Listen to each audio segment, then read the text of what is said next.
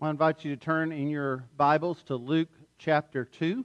If you're a guest with us this Lord's Day at Bloomfield Baptist Church, we walk through the Scriptures together, and so we're actually in the process of walking through the book of Hebrews right now, but we're pausing in that study today as we're on this fourth Sunday of Advent as we prepare for our Christmas celebration midweek this week. Today we're going to take some time to look at Luke chapter 2.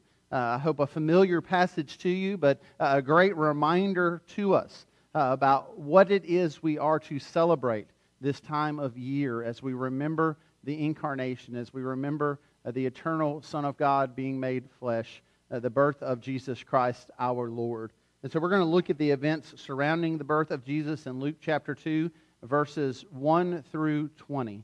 And so if you'll turn there, if you don't have a Bible with you, we have some in the pew racks in front of you, and we invite you to look to God's Word with us. If you would stand, if you're able, out of reverence for God's Word now, as I read today's text for us. Luke chapter 2, beginning in verse 1. This is what God's holy Word says.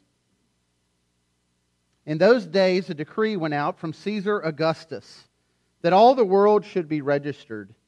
This was the first registration when Quirinius was governor of Syria, and all went to be registered, each to his own town. And Joseph also went up from Galilee to the town of Nazareth to Judea, to the city of David, which is called Bethlehem, because he was of the house and lineage of David, to be registered with Mary his betrothed, who was with child. And while they were there, the time came for her to give birth, and she gave birth to her firstborn son, and wrapped him in swaddling clothes, and laid him in a manger, because there was no place for them in the inn. And in the same region there were shepherds out in the field, keeping watch over their flock by night.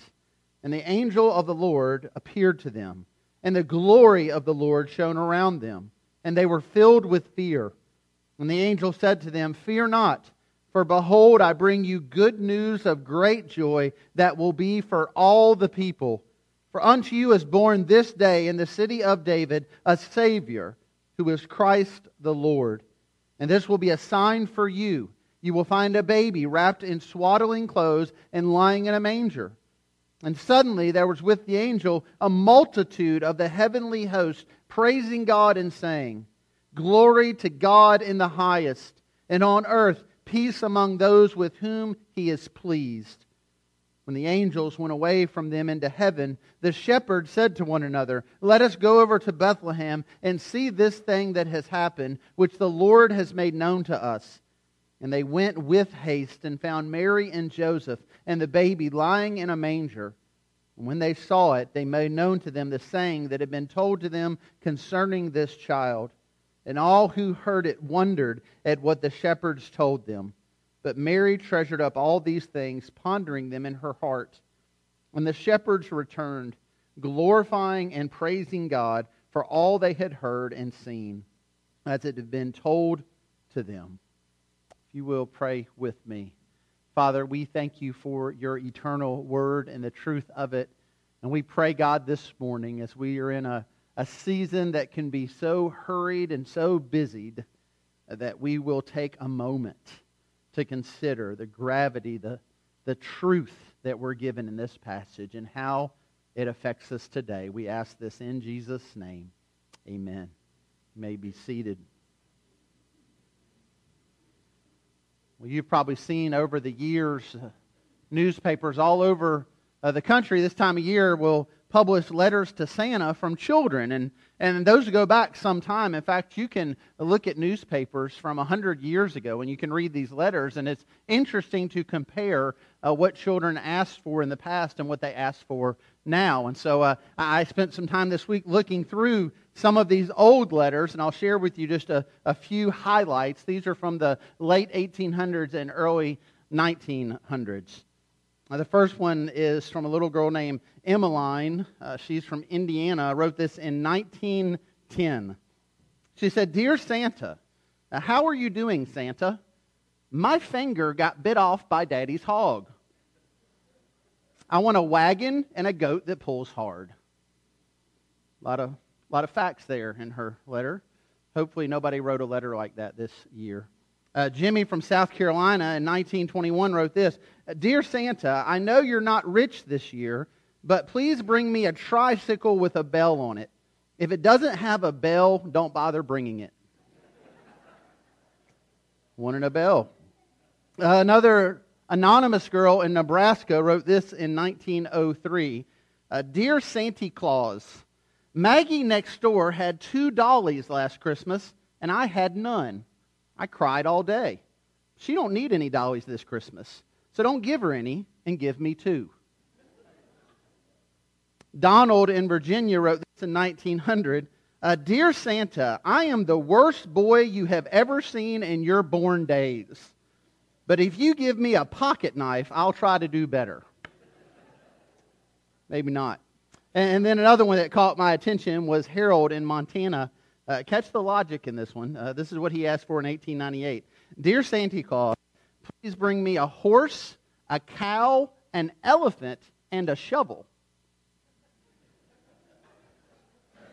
Mom and Dad might have added the shovel there at the end because you would need one. You get a horse, a cow, and an elephant. You've probably never been to the circus then. So, most of these letters, though, from 100 years ago, they asked for very simple things. Put the elephant to the side for a second.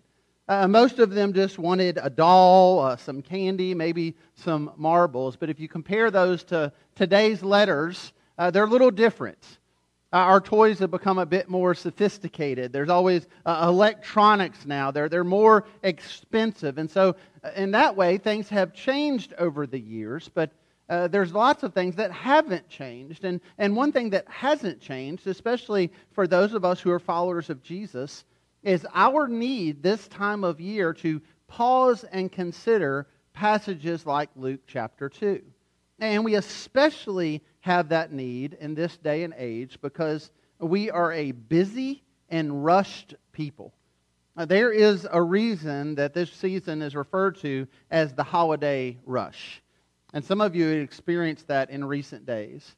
You rush around to school programs, you rush around to Christmas parties, you rush around to family gatherings, and then there's the rushing around to buy gifts. In fact, I read one article this week that said that 62% of Americans wait until the week before Christmas to start their Christmas shopping. And that same article said that over half of the people last year who received Christmas gifts admitted that they received things that they didn't really want. So think about those two statistics for a second. Over half of us are going to go crazy this week trying to buy gifts for people who probably aren't going to like them anyways. But that's what we do this time of year. We are rushed and we are hurried. And what we desperately need to do as followers of Jesus Christ is to pause. To just take a moment and to consider, why is it that we celebrate Christmas? Why is it that we look to the Gospels this time of year? It's very easy for us to get lip service and say things like, Jesus is the reason for the season. But do we really take the time we need to focus on Jesus during this season? Well, that's why we have mornings like today. That's why we gather on the Lord's Day. And that's what I want us to do just in these moments. So here's the good news for you. You don't need to rush right now. You don't need to run to a party right now. You don't need to do your holiday shopping right now. So if you're shopping on Amazon on your phone, please put that away for a few minutes. We can take time right now to look to God's Word together and to consider what it is that Jesus brings us. And specifically, this angelic revelation, this proclamation that was made to these shepherds while they were watching their flock by night. And they're told that Christ would bring peace on earth to all people. And so in this hurried, busy time, when we might not associate our life with peace, I want us to consider the peace that Jesus offers us, and specifically what kind of peace He offers us during this Advent season, and as we see it in Luke chapter 2. And we'll begin there with that first point in your outline. What kind of peace does Jesus offer? First, we see that He offers peace in uncertain times. He offers peace in uncertain times. Luke here gives us a clear window into the time of uncertainty in which Jesus was born. You'll notice in Luke's gospel, he gives us some historical references here. He tells us who was in charge and who was leading the Roman Empire. And this helps us historically to have a better understanding of what things were like for God's people during the days when Jesus was born. And he tells us here in verse 1, in those days a decree went out from Caesar Augustus to all the world that it should be registered. This was a time when the Roman Empire controlled much of the world. And this decree that was given was like a census. Now, we're going to have a census in the upcoming year here in the United States. And when we have a census, people will actually come to our door and they'll ask us questions. But it was very different during this day. In order to take the census and to be registered, you had to go back to your family's hometown, back to the origin of where your family came from, so that you might be registered. And this was a process through which then the Romans would know how to tax you. So this wasn't a pleasant experience. There wasn't a pleasant context here. It was basically a way for them to be taxed, and to be taxed by Rome, and specifically to be taxed here by Caesar Augustus. We know that historically that Caesar Augustus was the grandnephew of Julius Caesar. In fact, when Julius Caesar died, Caesar Augustus was the one that was named as the next in line, named as his predecessor, his son. He wasn't born with the name Caesar Augustus. It's at that point that he took the name Caesar, and then later the Roman Senate gave him the name Augustus. Now, the name Augustus means holy and revered. And prior to this time, the only time someone used that name Augustus was to refer to deity. But Caesar Augustus took this name intentionally to say that he was a Caesar and that he was a god. In fact, as you study the Caesars, you can see from this point moving forward that the Caesars were deified, that people believed them to be gods.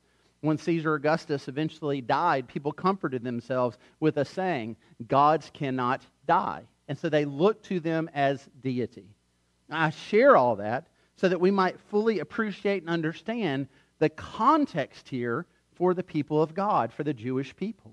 When you study God's Word, you know that all the way back in Genesis, God made a promise to Abraham and a promise to his people that they would be a blessed nation and that the nations would be blessed through them. We see in the Exodus, God tell Moses and tell his people that he's going to take them to the land of promise. God's people have been promised a land and promised an inheritance. And now they're at a point in their history where we see between the Old Testament and the New, hundreds of years have gone by without any revelation from God. It appears God is silent. Hundreds of years have gone by where they're not in the land of promise and they're not in control. They are being ruled over now by the Roman Empire. And they now find themselves in a place and a day and an age where they're being commanded to travel to go register so that they can pay even more taxes to a leader who believes themselves to be God and who persecutes them for their faith. This was a time of great uncertainty for the Jewish people, and we know from the Scripture that it was a particular time of uncertainty for a couple named Joseph and Mary. Luke records for us here a little bit about the situation of Joseph and Mary, and we find out more about it when we look to the other Gospels, specifically to Matthew. In fact, in Matthew's Gospel, we learn that Joseph was a just and righteous man, and that he was betrothed, he was engaged to be married to Mary.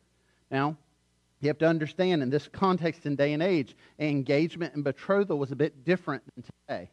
Today, if you get engaged to someone, there are times when engagements are broken.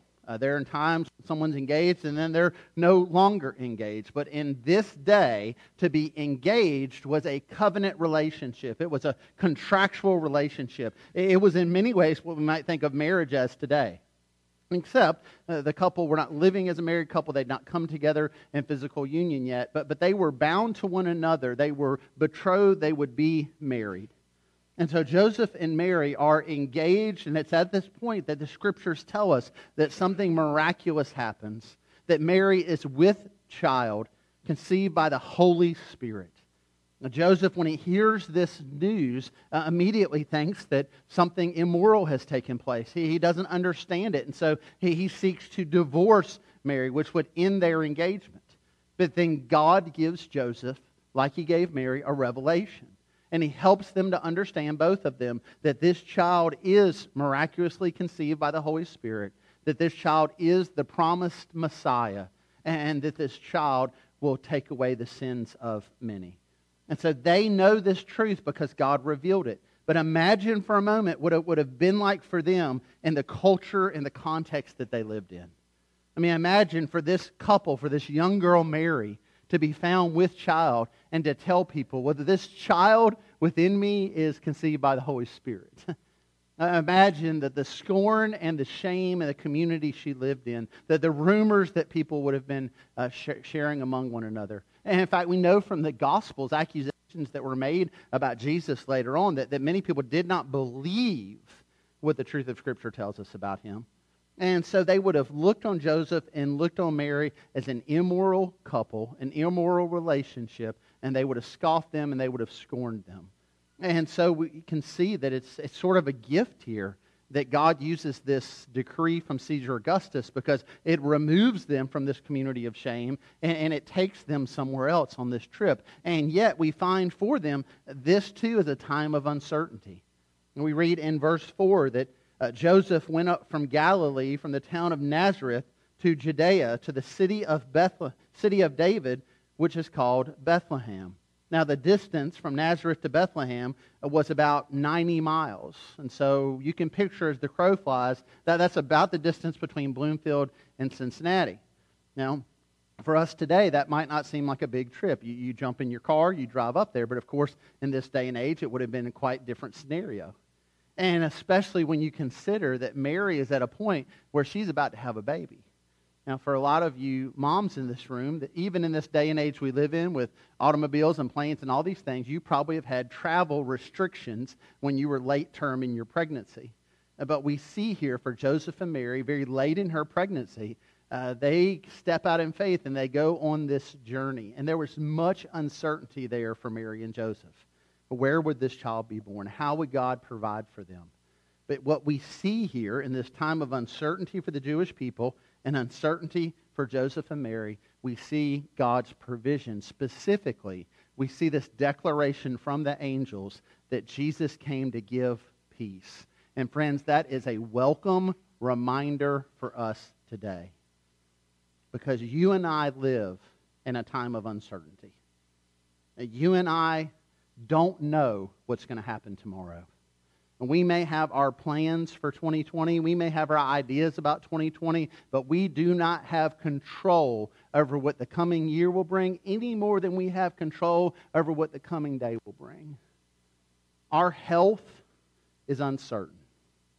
Our finances are uncertain. Our relationships with others are uncertain. The safety and security and well-being of our family, these things are uncertain. But we can have peace.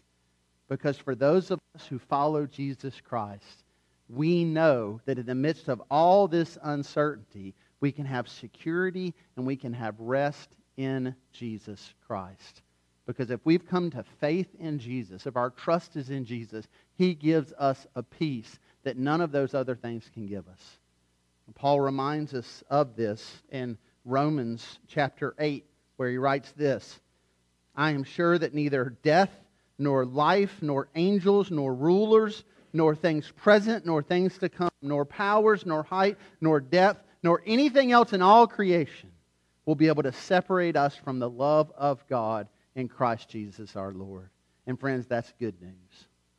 Because that means no matter what happens to you, or your loved ones, or your family, or your friends in the coming days and coming years, nothing can separate us from the love of God in Christ Jesus our Lord. Because Christ offers us peace. In times of uncertainty, we also see, point 2, He offers us peace for unrighteous people. For unrighteous people. Now again, notice the context here. Luke helps us to see the day and age and setting in which Jesus was born. And then he takes us to this scene on a hillside outside of Bethlehem, where an angel, then joined with a multitude of heavenly hosts, proclaims to the shepherds what has taken place, that Jesus the Messiah has been born. Now, it's important for us to pause and consider here how we typically think about shepherds. You might have nativity scenes. We got a nativity scene right here. And this is normally how we picture shepherds. They are very clean in our portraits here. The sheep are very clean. They're very well dressed. I mean, this guy looks like he's ready to go to the Christmas Eve service. He's got his pretty little lamb with him. This is not what Middle Eastern shepherds looked like. You have about as much chance of finding a Middle Eastern shepherd that looked like this as you would have of finding a Sasquatch riding a unicorn on a city in Bethlehem. That this was not what they looked like. And in fact, what shepherds in Jesus' day looked like were they were dirty, they were filthy, they spent their days with animals, they slept with animals. In fact, the animals were pretty dirty as well. In fact, shepherds had a reputation in that day of being thieves because many of them were. You can imagine if your livelihood was based off of the size of your flock, and if someone was immoral and unethical, it was easy for them to steal sheep from others. And so shepherds built up, kind of had a reputation around them that they were thieves, that they were dishonest, that they were deceitful, they were dirty. And so the people in Jesus' day, the people in the time of Luke 2, they looked at shepherds as just unclean people, as unrighteous people.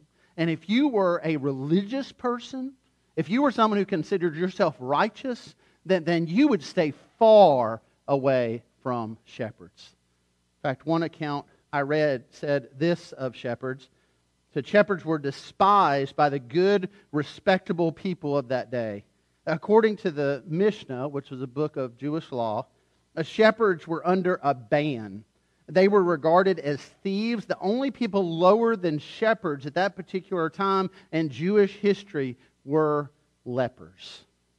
So just think about that for a second. Here, this angelic choir proclaims, not to the religious elite, and not to the kings and rulers of the day, but to dirty, lowly shepherds. This proclamation and this good news comes. And that's significant. I mean, consider the significance of it. Consider what God is telling us in that moment when we read this in Luke chapter 2. One thing he's saying really clearly is the gospel is for unrighteous people.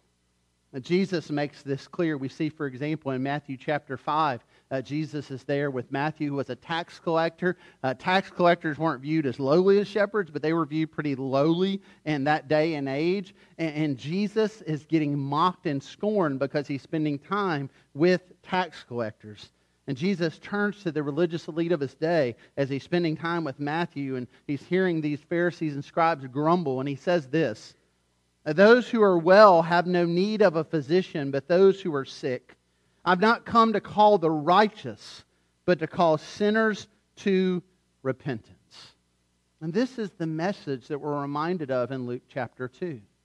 Because while we might not be those who are considered lowly because of our profession, where we might look a little cleaner than Middle Eastern shepherds, that the Scripture says of us that we are unclean as well. Not unclean because of our profession, not unclean because we deal with animals, but we're unclean according to the Scripture because of the condition of our heart. In fact, the Scripture says that we have all sinned and fall short of the glory of God. And that means that God's standard is holiness and righteousness. And we all fall short of that standard. Now, this morning you might be here and you might consider yourself to be a pretty good person because oftentimes we just look around and that's kind of our barometer for how good we are. And we can turn on the news and we can feel pretty good about ourselves. We can spend time with certain people and feel pretty good about ourselves. You might even come to church this morning, look across the room and say, well, at least I'm better than that person. But I'll remind you, as I have before, just as you can look around the room and say, well, I'm better than them, somebody can look at you and say, I'm better than them. It's a sliding scale, and it's not a scale of righteousness. It's a scale of attempts at good behavior.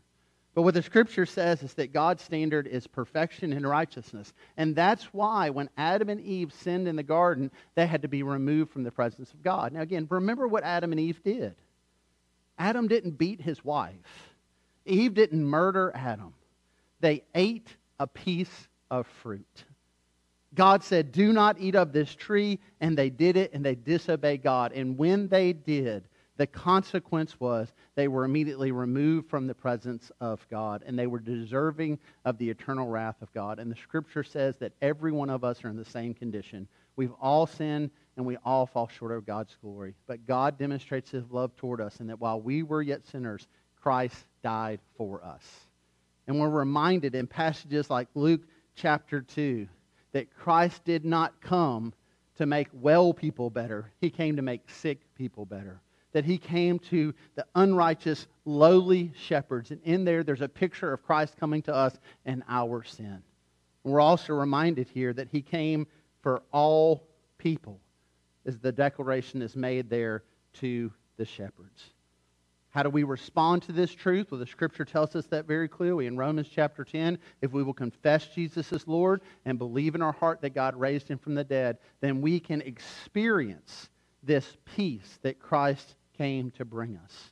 We can be at peace with God through Jesus Christ. That's why Paul writes in Romans chapter 5, verse 1, "Therefore, since you've been justified by faith, we have peace with God through our Lord Jesus." And so the most important question that you can ask and that you can answer during this Christmas season is not, what are you getting for Christmas? It's not, how are you guys doing and how are your holidays? It's not, what are your goals for the next year? The most important question we can ask and answer is this: do you have peace with God through Jesus Christ? And friends, that is the question that the Scripture both asks and answers, and tells us exactly how we can have this peace and what this peace brings.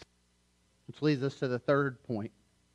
Jesus offers us a peace that leads us to glorify God and to praise Him. To glorify God and to praise Him. And notice here the shepherd's response to the angel and to the heavenly host. Verse 15, when the angels went away from them into heaven, the shepherds said to one another, "Let us go over to Bethlehem and see this thing that has happened, which the Lord has made known to us." And they went with haste. And so again, consider the context. Here these lowly, dirty shepherds are out on this hillside, and they're watching over this flock of sheep. And as they watch them, all of a sudden, something miraculous happens. They see an angel.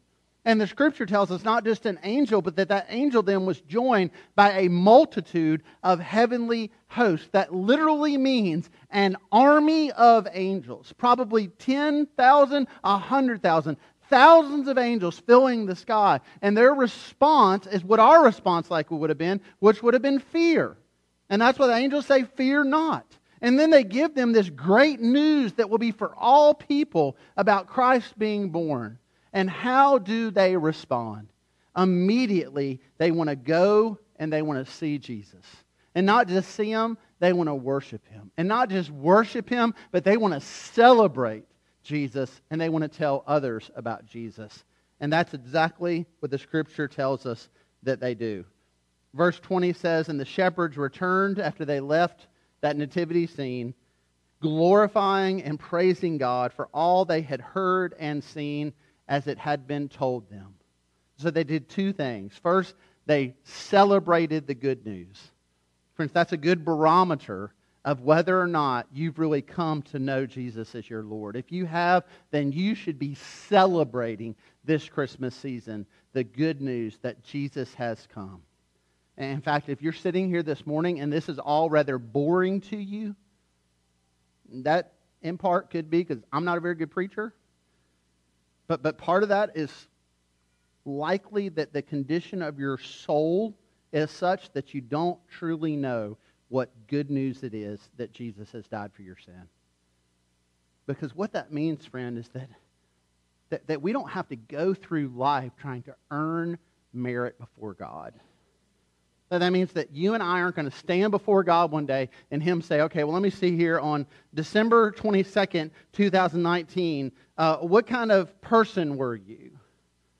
Did you keep your calm that day? Did you fuss at your kids that day? Did you lose your temper that day? Or were you just perfect that day? And if you were perfect that day, then you can come on into heaven." Friends, if we go around this room, we're going to find somebody who wasn't perfect today. I'm one. I couldn't find a shoe this morning. And I did not preach my sermon to myself. I accused a family member of hiding my shoe. And then I couldn't find socks that match. Here's just a side note for you. When you're buying gifts for your dad, just buy him all the same socks for the rest of time, and that way he'll have socks that match. But if you buy those fancy socks, you'll never find the other one, and you'll never have socks that match. Side note. So, I'm coming here this morning to preach a sermon on having peace in Jesus, and I'm leaving 212 Fairfield Hill, and I don't have peace. And here's what's so great about that I'm not going to stand before the throne of God one day and God judge me based on what a miserable failure I was this morning. He will judge me based on the cross of Jesus Christ. And He will look at me through the lens of the righteousness of Jesus, not through the lens of my pathetic failures. And if you know Jesus, that is good news. But friends, if you don't know Him, and if you're trying to earn perfection, and if you're trying to somehow have your good outweigh your bad, then the Scripture says, be warned and be aware. There is none righteous, not even one. All have sinned and fall short of the glory of God. But God demonstrates His love toward us in that while we were yet sinners, Christ died for us. And for those who are justified by faith in Christ, we can have the peace of God, and that leads us to celebrate, and that leads us to glorify God. But if we don't have that kind of peace, the best thing we might have is something temporal and something that can be lost. So we live in a world and we live in a context where people mistake what peace actually is. Oftentimes when we use the word peace, we talk more about contract negotiations. We talk about nations coming together and coming to agreements. We talk about family members who agree, well, if we don't talk about this and we don't talk about this, then we can be at peace. That's not true and lasting peace. Those are arrangements that can easily fall apart.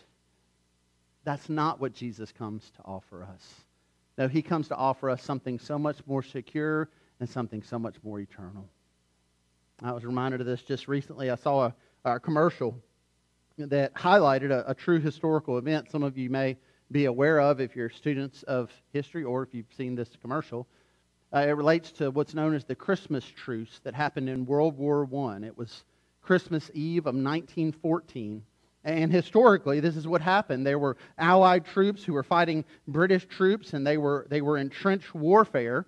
And on Christmas Eve, the fighting had died down, and at some point on Christmas Eve, as we would later learn from letters written to home, one side or the other started singing Christmas carols.